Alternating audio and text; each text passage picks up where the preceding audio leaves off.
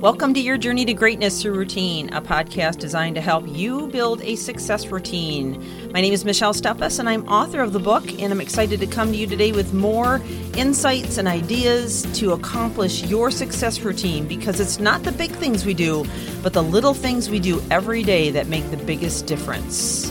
So let's get on with the podcast.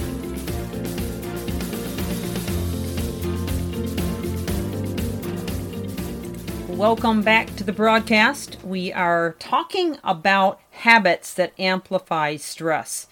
And we ended yesterday talking about habits of self-sabotage. So if you missed that one or any of the others I've shared thus far in the series, I would encourage you to go back and listen from the very beginning, or perhaps repeat them, especially if you haven't taken any notes yet, because we've come across some very important and common habits that people tend to pick up. And it can really drag them down in terms of adding additional stress that is not necessary. And in our day and age, adding extra stress is definitely not a good idea.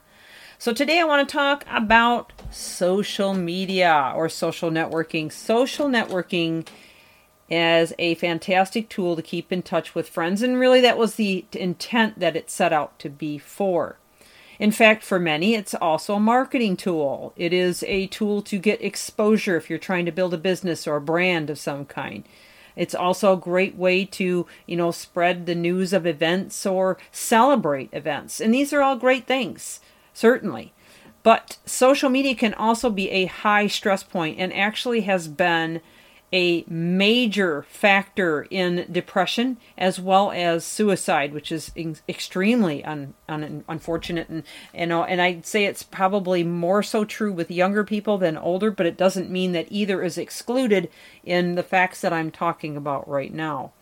Just like any other tool, social networking can be dangerous if it's not used right.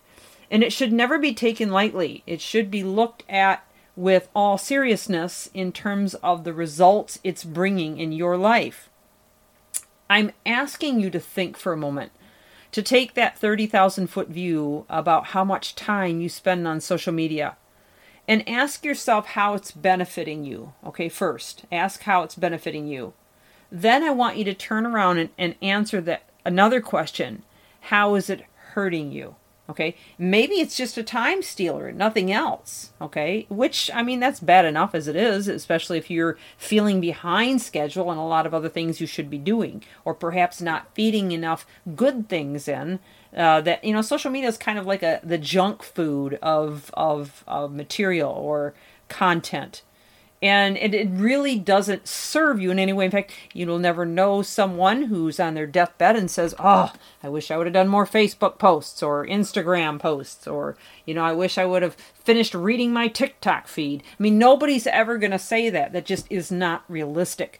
Social media, although is a good tool to some degree, can also be a terrible detriment in terms of the habit building mindset that's created out of it. And really there's a reason for it. With all addictions, it begins with dopamine. And I have mentioned this before in past series that I've done, especially going back, I guess, about a year ago. I did a whole series on neurochemicals and helping you to understand, what they are, how they are released, why they're released, and what they do.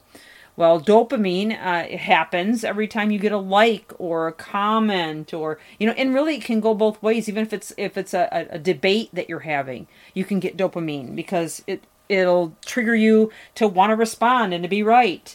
And that's not necessarily a good release of dopamine, but it may also have its purpose.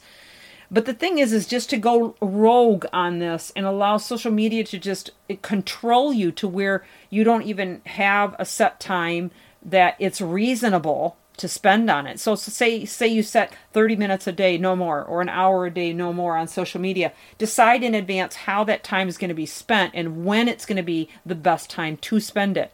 So rather than just randomly responding to every bling and ding that goes off because you got a like or a comment, and leaving it open all the time so that the opportunity is there, decide to put some parameters on it.